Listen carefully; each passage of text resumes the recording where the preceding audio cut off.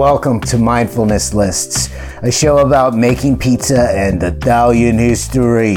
Actually, the focus of this podcast is simple mindfulness practices, philosophy, psychology, and the health solutions that support them. In each episode, we'll discover the most practical, applicable, and helpful solutions on the aforementioned subjects. My definition of mindfulness lists are a concise summary of a book or subject. And at the end of each subject, I'll summarize the pertinent information that will help you the most with easy practices, clear explanations, and short lists. I want to help you to feel better psychologically, emotionally, physically, have more self-compassion, better relationships with others, yourself, and life in general. If this sounds and feels like an appealing path, you came to the right place. My intention is to help.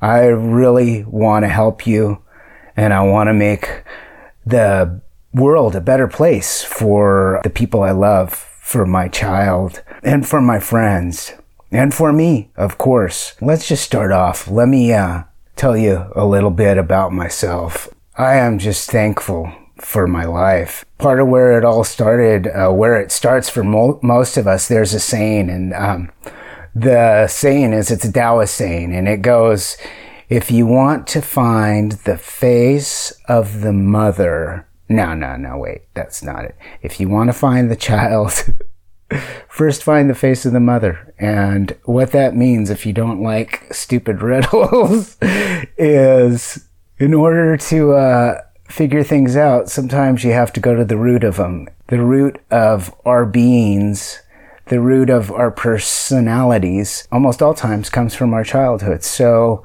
let me tell you a little bit about my grandma. She was a very simple woman. Like most grandmas, she gave me unconditional love that I could still feel. And this is years after her release from the physical world.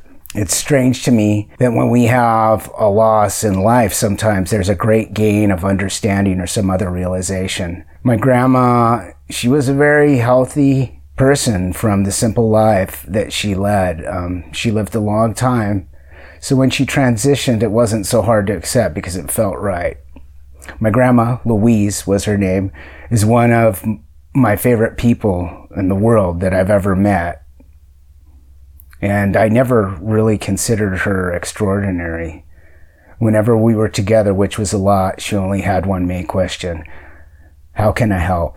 Over and over and over. It would drive me crazy sometimes. She would ask the same question. How could I help?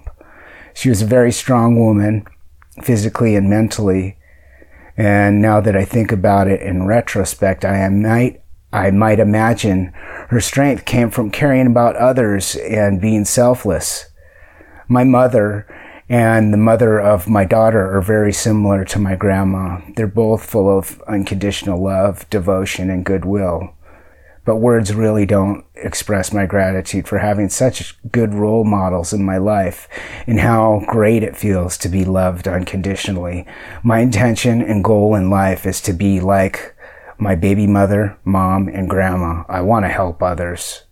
Seriously, I'm a joker, but that's really my intention of this show. And it's the goal in my life. It sounds very simple to be in service to the world and in service to others. That's what I want to do. I want to help others, and I want help as well in return. So welcome to the show that offers you simple, practical health solutions. Mindfulness Lists. Time is an angel or devil, best friend or worst enemy.